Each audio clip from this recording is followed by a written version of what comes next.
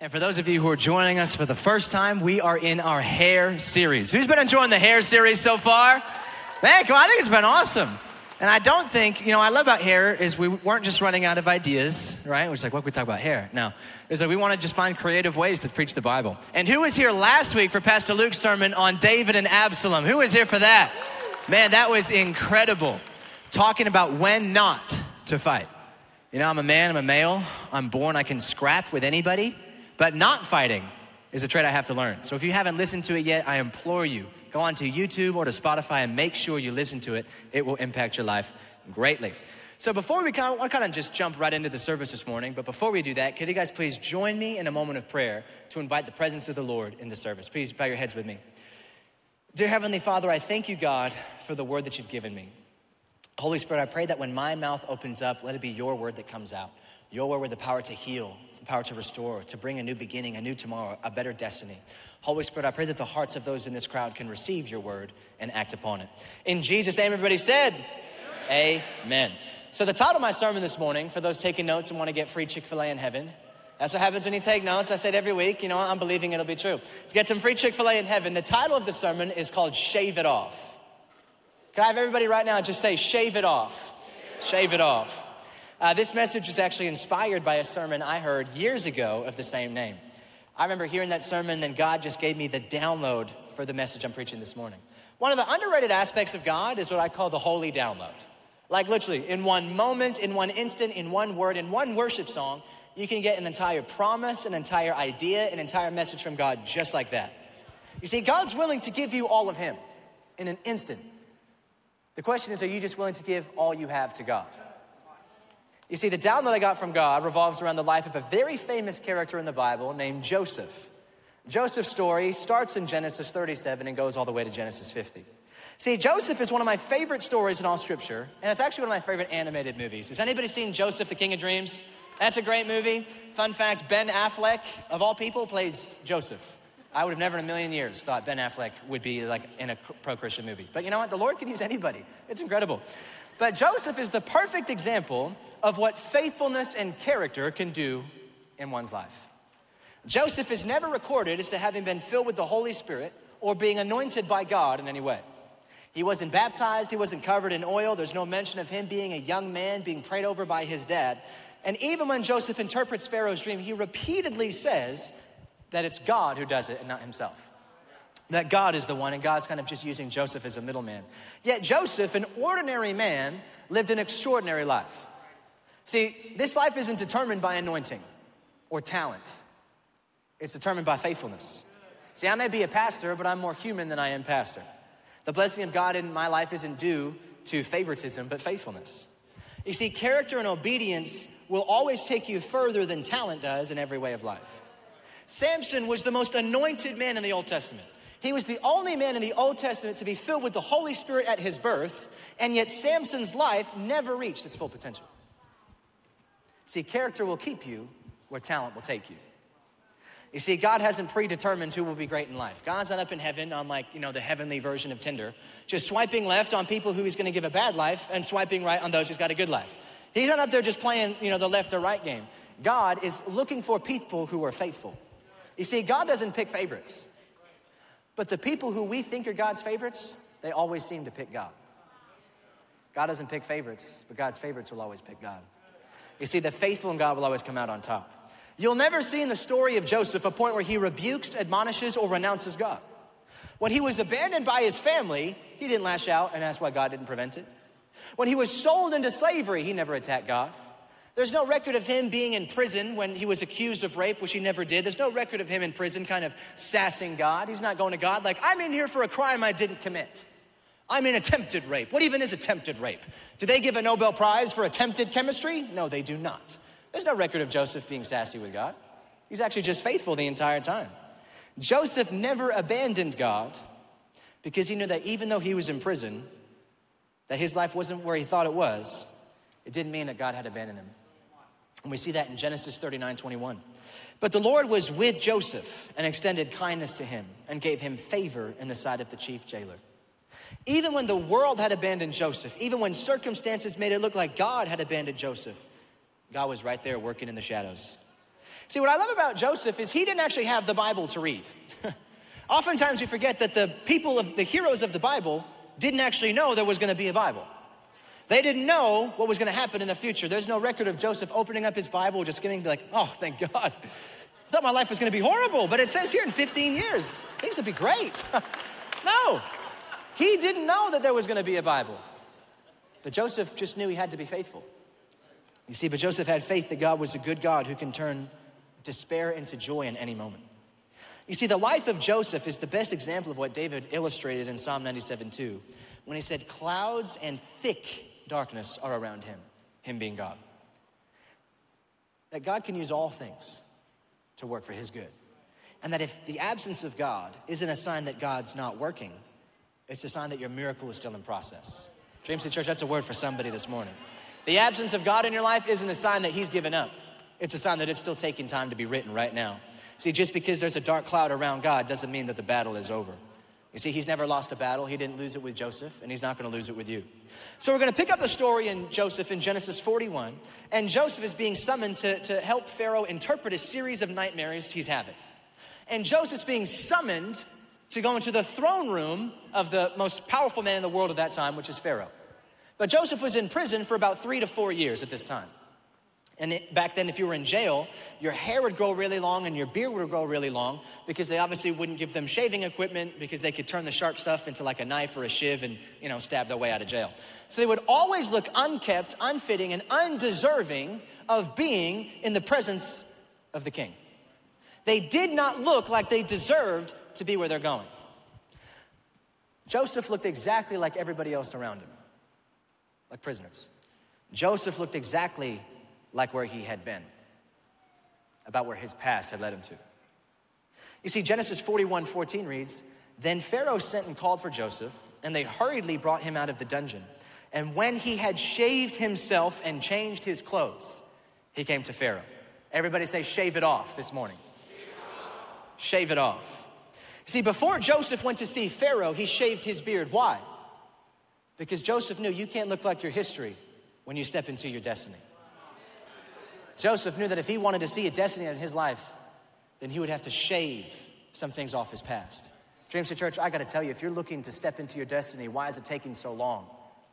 Are you still unshaved? Are you still not looking like where God has called you to go?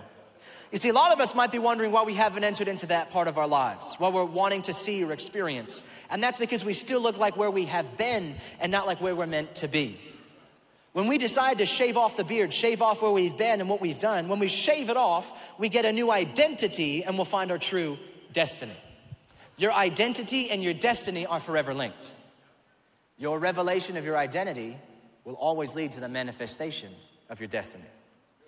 You see, whenever God spoke destiny to people, he would first tell them who they are. You are Moses, you are Joshua, you are Abram, you are Abraham. He spoke identity, and then they discovered their destiny. You see, this is more than just deciding to grow a beard or get a new haircut. Like, I'm sure a lot of us know that person who has a beard, that like their whole identity is wrapped in that beard. They're like, I'm the bearded muscly guy. It's like, if you lost that beard, what would you be? They're like, nothing. I'm nothing without this beard, right? That's not what I'm talking about. I'm not saying get a new haircut and become a new person. But I am saying there are some things that we need to shift, to change, to remove in order to properly walk into the calling God has for us. You see, what are some words we need to shave off from our life? What are some words that we need to shave out from our vocabulary? You see, the spiritual act of shaving something off in order to step into something new. That's what we gotta walk into. You see, point number 1 this morning, one of the most common things I have to shave off myself are words. One of the most common things I have to shave off is words. Words that were spoken to me and words that were spoken from me. You see, words are powerful. Jesus himself is called the Word. When God wanted to change the world, he sent a word. John 3:16, for God so loved the world, he sent his only begotten Son, that whoever believes in him will not perish but have eternal life. Because God so loved the world, all God did was send a word. You see, whoever came up with the phrase, sticks and stones may break my bones, but words will never hurt me, it was kind of cute, but they really didn't know what they were talking about, if I'm being honest. Now, this is what we'd say as kids to try and stick it to bullies, and I get it. Don't let the bully get in your head and control what you do. But words are powerful. Your words can be the passport to your future or the prison for your past. The words that you speak literally will dictate the trajectory your life will go. Your words, let me tell you, Dream City Church, can lead you to salvation or condemnation. I'm not even being philosophical. I like to be philosophical. I took a logic class in college, so I know a little bit about Plato, right? I'm not even being philosophical. Romans 10:9 literally says, if you confess with your mouth, if you speak the words, Jesus is Lord, and believe in your heart that God raised him from the dead, you will be saved. Paul says just by saying the words, you can find salvation. And we know what's true in the spiritual is true in the natural. And so if words can bring salvation, well, then words can bring condemnation. See, on the other side, our words can bring condemnation, damnation, or judgment. You see, humans and even believers, we oftentimes struggle with self-cursing. I'm so guilty of this. Oftentimes we kind of say it in jest, like to lighten the mood. That doesn't stop the words from sticking. We say things like, oh, I'm so stupid, I'm so garbage, I must be getting dementia. I'm so old and achy, why am I so sore all the time? I say that a lot after men's basketball. And I'm like, you know what, that's probably why I'm so sore and achy. I keep speaking that over my legs. I just need to speak that I'll be healthy and good. That'll be good. You see, but we say these things to lighten the mood, but we're literally directing our body to travel that way. We're subjecting our lives to the negative value of the words that we speak. We see this in the Bible. The character Cain literally condemned himself with his words. A lot of us know the story of when Cain killed Abel. Cain's kind of posting up, he's kind of walking, and God is like, Cain. And Cain's like, huh? He's like, hey, what's going on? He's like, where is your brother Abel? He's like, I haven't seen him. Last I checked, he's gone to the 7-Eleven. And he didn't come back. And God is like, Cain, your brother's blood calls to me from the ground. And Cain's like, well, am I my brother's keeper? I'm living for me, bro. It's all about me. And God gives Cain his judgment. He says that because you stole the life, because there's blood on the floor, it cries out for justice, and his piece that was stolen will not be taken from you. The punishment God gave Cain, this is all it was you're gonna be a wandering man and never find peace the rest of your days. Now, I love God, but that was like the equivalent of you're going into a timeout in your room with all your toys. I was like, that's pretty soft, okay? You get to enjoy the entire world forever. But then Cain responds in error, and he says, God, this punishment is more than I can bear. Whoever finds me, they will kill me. Nowhere did God ever mention death. But Cain said, God, I'm going to die because of what's done. And the best analogy I have for this is in the movie Dumb and Dumber. Anybody seen Dumb and Dumber? It's iconic, it's great. I believe the Lord can work through all these things. And when I read this, I immediately was reminded of the scene at the very end, if you stayed and were faithful to the movie, where, Harry and Lloyd are walking and there's the bus that rolls in and it stops right by them and it's the Swedish bikini model team. And they're like, we're looking for 2 guys to help, put the oil on us for our next show. Do you know where 2 guys are? And Harry is like, yeah, the nearest town's about a mile that way. And they start driving away. And then they go, and then Jim Carrey looks at me, he's like, do you realize what you've done? So they book it after this bus, wait.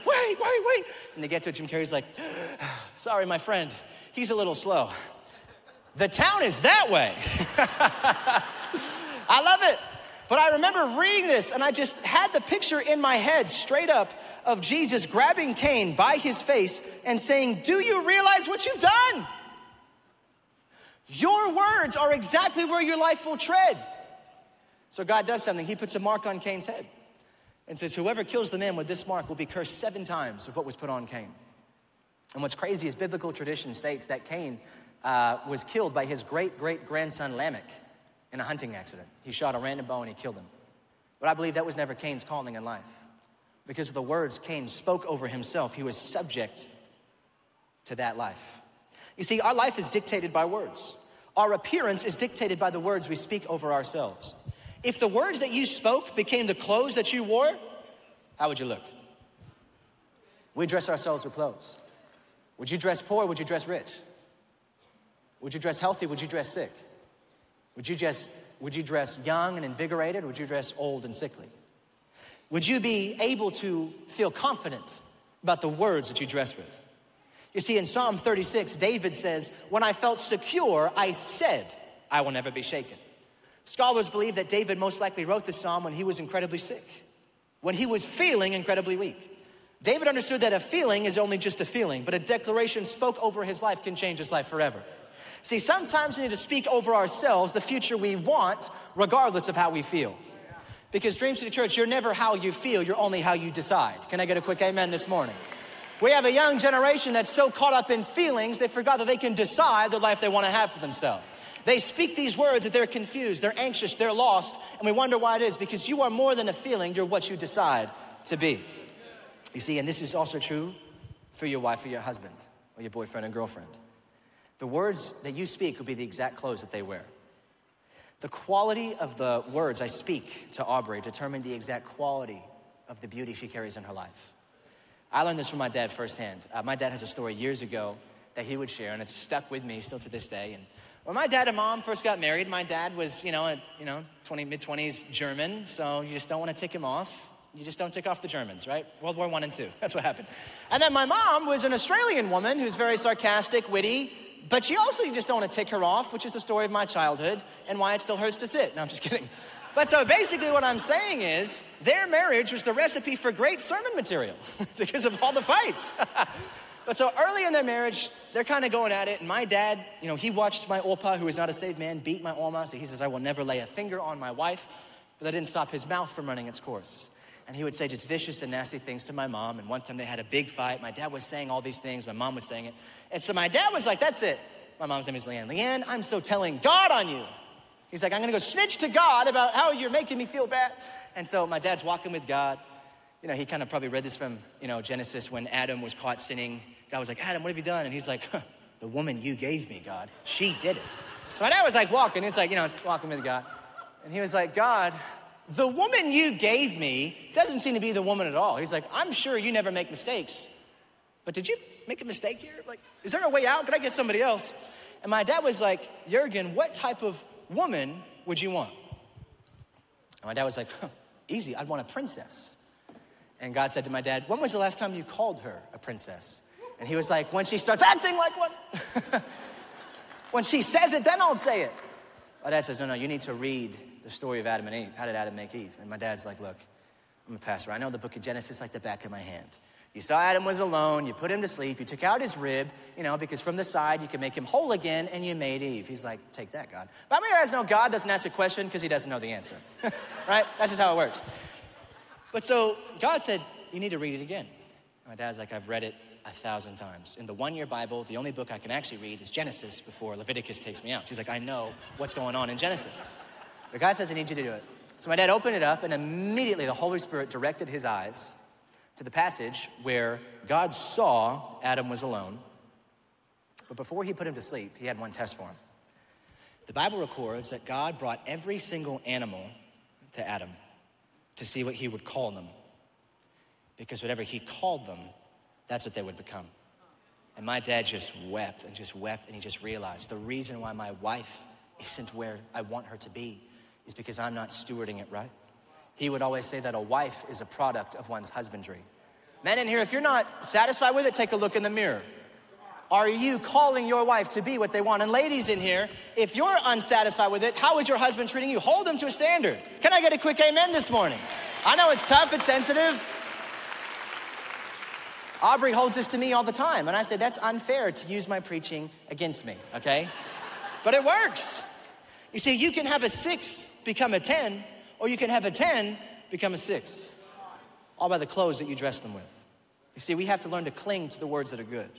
Keep speaking the good over yourself regardless of circumstance. I heard years ago just a powerful tool that I just started using in my life. It's this man would tape words on his dresser, on his morning mirror when he'd get ready. He'd tape words that he wanted his life to be: successful, prosperous, friendly, invited, forgiven, redeemed. And he would, as he's doing his hair, he would just say those words over his life. That's all he did. That's all he would do, say them. Then he'd go to work. And he watched as his life always began to traject towards the words he'd speak. Friends, I gotta tell you, challenge yourself for 1 year. Write them on the mirror, write them on the wall. Speak over yourself the words you wanna live. And I guarantee, you get the Ash Matthesius guarantee that your life in a year will be different than it is now. Come on, somebody. That's a good guarantee also. You see, but much like in real life, we have to shave and then we have to reshave. Some of the words from my past like to rear their ugly head when certain events or circumstances occur in my life. I'd love to say that you only need to shave once, but I'd be lying. But there's a reason why the Bible says that the Lord's grace is sufficient and renews every day. He expects you to shave every day. There might be a word that slipped out. Don't keep it, shave it off. There might be a word that was spoken again. Ask God for healing over it. You see, sometimes we have to shave the words from the enemy and sometimes from our inner me. Sometimes our true enemy is the inner me. You see, we need to bear the face God made us so we can walk in the calling God has for us. Point number two. What are some negative dreams, visions, or memories that you need to shave off? Dream City Church, are you able to dream again? Joel 2:28, my favorite verse in all of Scripture, the verse that really made me want to name my son Joel. It's my favorite verse, and it says, in the latter days, I will pour out my spirit on all flesh. Your old men will dream dreams. Your young men will see visions. Your old men will dream dreams, and your young men will see visions. If you've got God's Spirit in you, you will have visions. It's inevitable. In fact, it's impossible to live with the Spirit of God and not be able to dream again. Sometimes we just need to shave off the idea that bad memory, that failed circumstance, that failed idea will enable us to stop dreaming. Shave off that negative dream. You see, we might need to surrender to God our past circumstances. Some of us don't dream since we don't feel like we can be successful based on where we came from. We didn't have the pedigree of other people's backgrounds. Maybe we came from a broken home. We didn't think God could use us. Or maybe we didn't have enough money growing up, so we think God limited our life. See, but you can make a heaven out of hell or a hell out of heaven. It's all determined by what you see. Your vision sets the standard for your life. In fact, Helen Keller said the only thing worse than being born blind was being born able to see and not having a vision. A woman who lived her whole life blind and deaf, who did many things because although she couldn't see, she still had vision because she had the Spirit of God. You see, in my life, I've determined myself to not see things for what they are today, but see things for what they might be tomorrow. This helped me out a lot as a youth pastor, dealing with a bunch of little rat kids, to be honest. To be like, you know what? Tomorrow they're gonna be better, or they will be hit with a dodgeball. It's your choice, right? You know, the beatings will continue till morale improves. No, I'm just joking. Never got to that. No, I'm just kidding. But I trained myself to see the gold in people. When I learned to see the gold in people, I learned to not give up on them. You see, I've learned that some people today might be caught up in dysfunction, addiction, isolation from God. But I ask God, Lord, show me the vision you have for them so that I know what to cling to. You see, God's no respecter of persons, but he's a respecter of his principles. It doesn't matter who you are. If you fear God and choose his ways, he'll show up in your life. God's favorites always seem to pick God. We're going to pick up back in the story of Joseph after he accurately interpreted Pharaoh's dream about the impending famine. It's in Genesis 41, verses 39 through 42. So Pharaoh said to Joseph, since God has informed you of all this, there is no one discerning and wise as you are. You shall be over my house, and according to your command, all my people shall do homage. Only in the throne I'll be greater than you. Pharaoh said to Joseph, see, I have set you over all the land of Egypt. Then Pharaoh took off his ring from his hand, put it on Joseph's hand, and clothed him in garments of fine linen and put the gold necklaces around his neck. Pharaoh clothed Joseph with a fine and colorful robe. Friends, I gotta tell you, God, he's a funny God.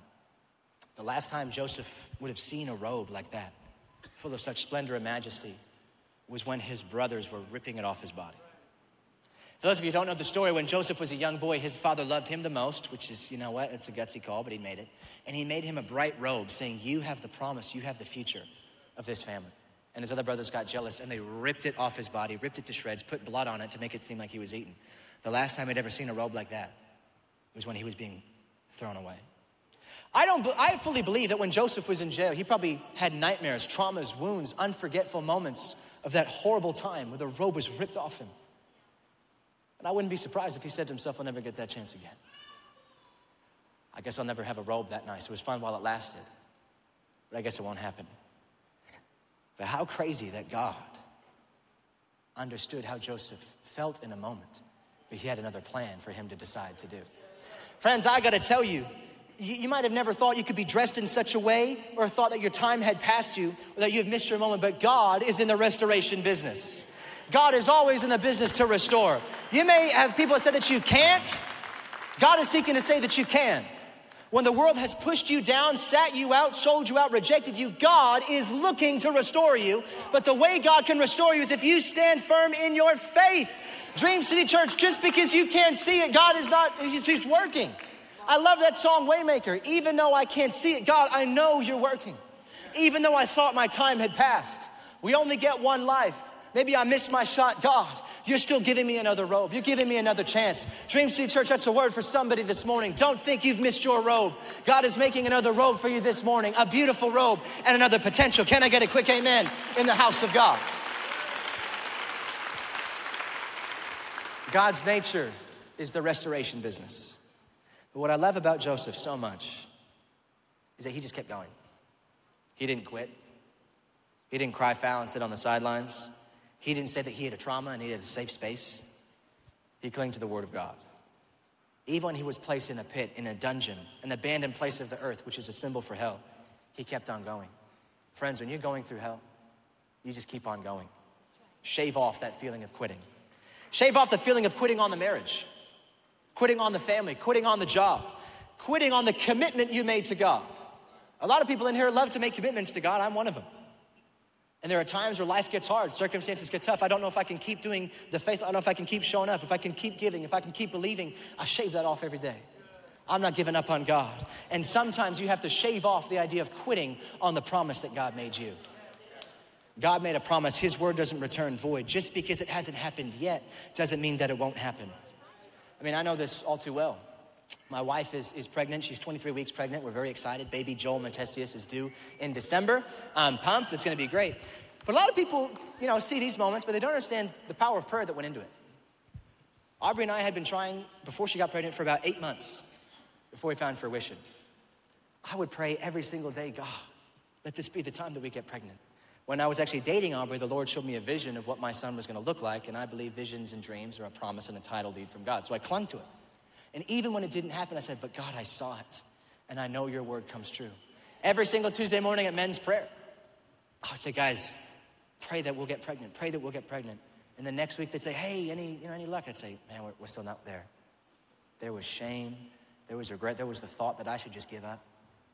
But then I remembered this story, that a man who was in a pit, who was separate from God, still knew that clinging to the promise of God is something that you keep fighting for. And I rejoiced at the fact that I had brothers who pray with me, and we found it. Friends, I gotta tell you, your story in life is directly proportionate to the measure of which you don't quit. If you quit early, you got an early story. If you quit late in life, then your life will never be what it was meant to be. But when you don't quit, you get a full story. What I love about Pastor Tommy is you can tattoo on his forehead, you don't quit. Because whenever it's hell or high water, he is standing firm in the promise of God. And it's no surprise to see all the miracles he's been able to do. Look at this building. This building didn't just grow legs and walk here. But it happened because the man didn't quit when it got hard. And he saw his story come to full fruition. Michael Jordan himself was cut from his varsity basketball team as a freshman. But Michael Jordan didn't quit. He didn't cry foul. He didn't say anything was wrong. He went home and he worked harder. He doubled his workout routine. He dug a hole in his backyard. He'd jump out of it to boost his vertical. When it got too easy, he'd dig it deeper. Michael Jordan doubled down. That's why he's the greatest of all time. Can I get a quick amen this morning? Can I get a quick amen this morning? There were 12 spies who went into the promised land. 10 of them came back saying we can't take the promised land, and 2 of them came back saying we can take it. Between the 10 and the 2, who were right? Shout it out, who were right? Who were right? You guys are right, both were right. The 10 who said it couldn't be done, they never set foot in the promised land. But the 2 who said it could, the 2 who said their protections departed from them. This is the land God gave us. I know it looks hard today.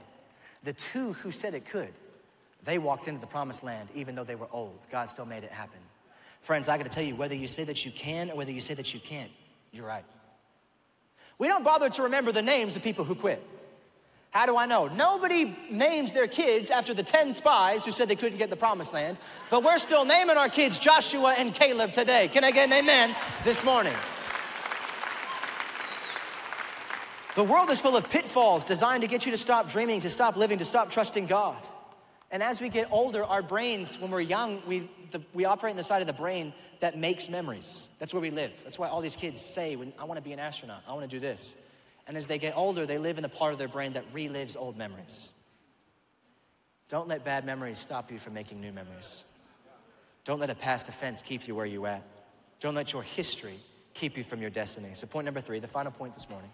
What are some offenses that we need to shave off from our lives this morning? What are some offenses? What are some offenses we have to shave out of our head? See, the main reason someone leaves a friendship, a family, a church is that they were offended. That something happened to them that caused them, to feel pain or an unpleasant feeling, and so they just wanted to leave. We live in an age that is hyper offense sensitive. People get offended easily and thus avoid conflict. And now we have a society where no one points out anything that's remotely controversial or touchy to not offend anyone. And what we're left with is mass dysfunction that grows and grows and grows until it becomes unbearable and it just explodes. Husbands and wives know this too well. You're watching the football game, eating some chicken wings, and the next thing you know, all hell is broken loose about all this stuff. And you're like, what the heck? Because they never addressed it. It eventually will always explode out, and it never looks pretty. You see, offense is a form of bitterness that takes root in us, normally due to pain somebody else caused us. No one just wants to say, I just want to ruin my own life. I want to be offended and I want just to feel bad and insecure. No, someone says something or does something that causes that to kind of well up in us. And I got to tell you, church, if God told you he could make you forget the pain that others caused you, would you take it? All of us would be like, yes, I've been waiting for you to say this. God, I have this list of 5 people that if you could just kill, my life would get a lot better, right? God, just take them out. Take them up to heaven, or, take them to, if they deserve it, take them to hell. My life will be so good. That's not what happens. But I got to tell you, God is telling you that he could make you forget all the pain people have caused you. It's through forgiveness. God's giving you the way out. You see, but just like facial hair, sometimes offenses and bitterness start to grow back. Don't believe me? Get into an argument with your significant other and find out that thing from 4 years, 8 months ago, still there. I'm just joking. But it's true. You get into fights, and then all the nasty memories are yeah, I remember that one time she ate your food, even though she said she didn't want any fries, she ate yours. And I'm like, yeah, you know what? Order your own fries, right? That's just kind of how we live. When we get mad, the other offenses start to speak up to us. It's almost like we forgive, but then we have to forgive again. I remember I heard a person say this question to God. He's like, God, how do I forgive people without being hypocritical? I want to forgive them, but whenever things come up, I get so worked up again. How do I forgive them for real? How do we make our forgiveness genuine? And immediately this man says that he got a vision or a picture from God. And it was just a giant train. This long locomotive, just like one of those old-timey trains.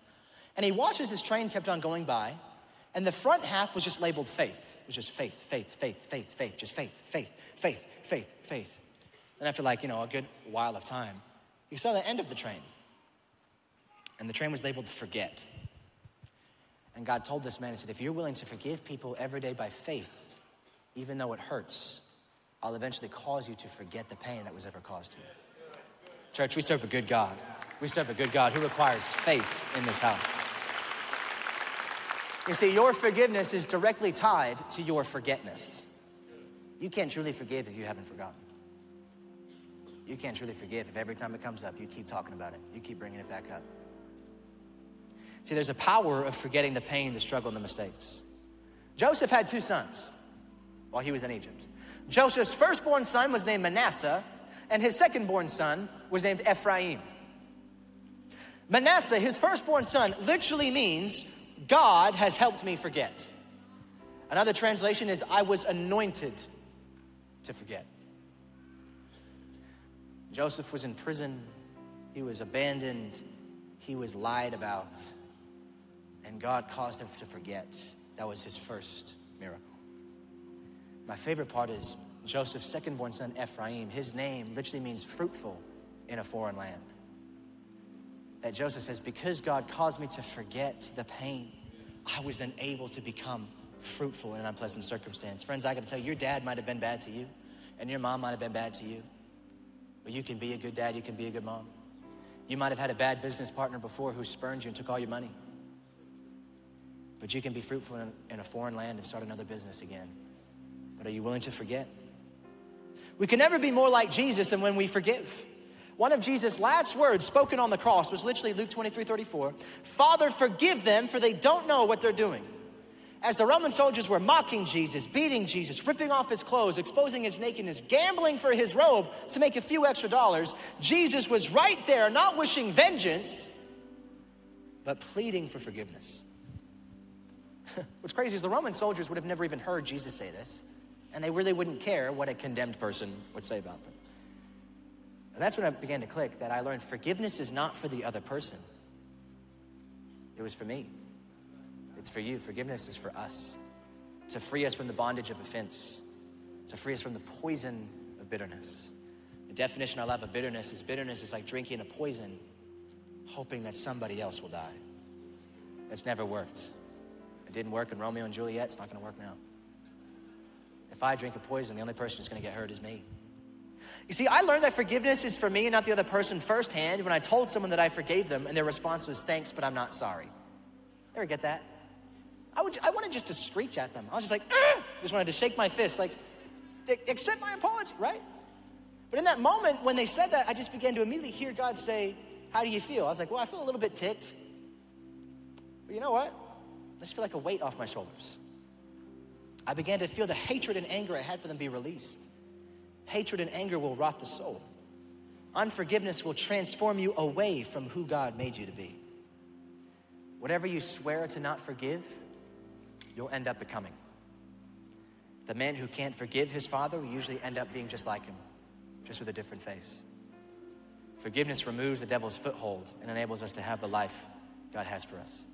I learned this firsthand in my life where a couple of years ago I got this revelation from God. I was just talking with God, quiet time with God, shameless plug. Make sure you talk with God. It's always very powerful.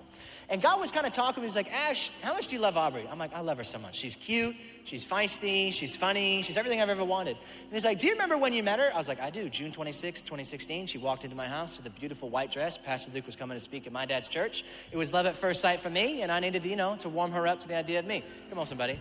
But it was good. And God was like, remember where you were the week before? And I was like, yeah, I was in Hawaii. I was like, what a good season of life that was. My dad was speaking in Hawaii. He brought me. I was just posting up, drinking a Coke out of a coconut. Life was good. He's like, you're forgetting an important detail. And I'm like, okay, tell it to me.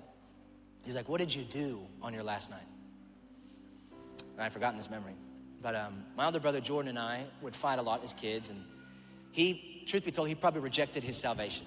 He was bullied a lot as a kid by Christians, and Christian means little Christ. He said, if the little Christ are jerks, I don't care about the big Christ. And he was hurt and hurt people, so he made it his agenda to hurt me. I mean, we're talking fist fights, just verbal abuse. And I remember just being so fed up, I looked at him and said that I hate you. If you were to die, I would not care. And he ended up going into rehab home, and I used to always think, man, but he deserves it. That's his life. He planted those seeds just to reap that harvest. I remember being in Hawaii, and God woke me up at 3 a.m. That's how I remember this. 3 a.m. God woke me up. And he replayed that story in my head. And he said, Ash, if the last words you ever spoke to your brother was that you didn't care if he died, and then he did die, how would you feel? I was like, I feel horrible. I don't know if I could live with that. And he says, you need to forgive him. I'm like, me? I'm the younger brother. Like, he has to apologize. I don't forgive him. God was like, you do it first. So at 3 a.m., I remember this vividly. I sent him a text, hey, Jordan, I love you. I'm sorry. I just want to say I forgive you for what happened when we're kids, and I hope we can have a good life. I went to bed feeling like the best Christian ever. I was like, God, you know what? Hey, I'm doing things right. I woke up expecting like this really heartfelt text, Ash, the younger brother, and you're pushing things so far. I'm just so thankful for you. You're such an inspiration. All I got was, thanks, Ash. I love you too. And I was like, what? That's it? I was like, where's the heartfelt apology? In that moment, again, I said, but you know what? I feel free. I remember saying, God, why did you have that play out that way? I felt God say to me so clearly, he said, because Ash, if you couldn't forgive your own brother, who's your flesh and blood, how could I trust you with my daughter, who's gonna offend you sometimes? And that's prepared me for my life. I've made tons of mistakes, and Aubrey has made very few, perhaps one, maybe two mistakes. But I've always said sorry. I've always championed that because I'm not gonna let my history rob me of my destiny. Dream City Church, you can't look like your history when you step into your destiny. Everybody say, shave it off. The last thing we gotta shave, when I was in Bible school, we had some people who had this idea that when Jesus Christ died on the cross and went to hell, as Peter says in 2 Peter, that he actually extended an invitation of grace to Judas, and that Judas could receive it. And truth be told, that's a very beautiful picture of the grace of God, but it's not scripturally accurate. The Bible says that when Jesus went down to hell, he proclaimed his victory, and then he said, peace, I'm out. I got it right. But I began to realize God is faithful to forgive all sins. Had Judas not hung himself, had he encountered Jesus on the beach like St. Peter did, I think God would have forgiven him. But what I learned was Judas didn't forgive himself. Matthew 6:15, reads, if you don't forgive others their sins, your Father will not forgive your sins. If I'm being honest, sometimes it's very easy to forgive others, and it's very hard to forgive ourselves. But friends, if you can't forgive yourself, then you limit the grace you can receive from God. I know what it's like to have fallen short, to have sinned and messed up, and then say, well, God can't, I asked for forgiveness for this a while. God's probably mad at me. He doesn't want to forgive me again. He's probably got a record of my right and wrongs up in heaven, counting all the times. But then I'd encounter God in worship. I'd encounter God when I read my Bible. And I'd realize that what makes God different than man is that when he forgives, he fully forgets. He doesn't sweep it under the rug. He doesn't just turn a blind eye. It's as if it had never happened. He practically rewrites your past. But Dream City Church, if God's willing to do that, are you willing to do that this morning? Are you willing to shave off your past so you can walk into the destiny of salvation? Sometimes the hardest people to forgive are ourselves. And that's why we can't see the breakthrough. You might say, where's my destiny? I forgave them.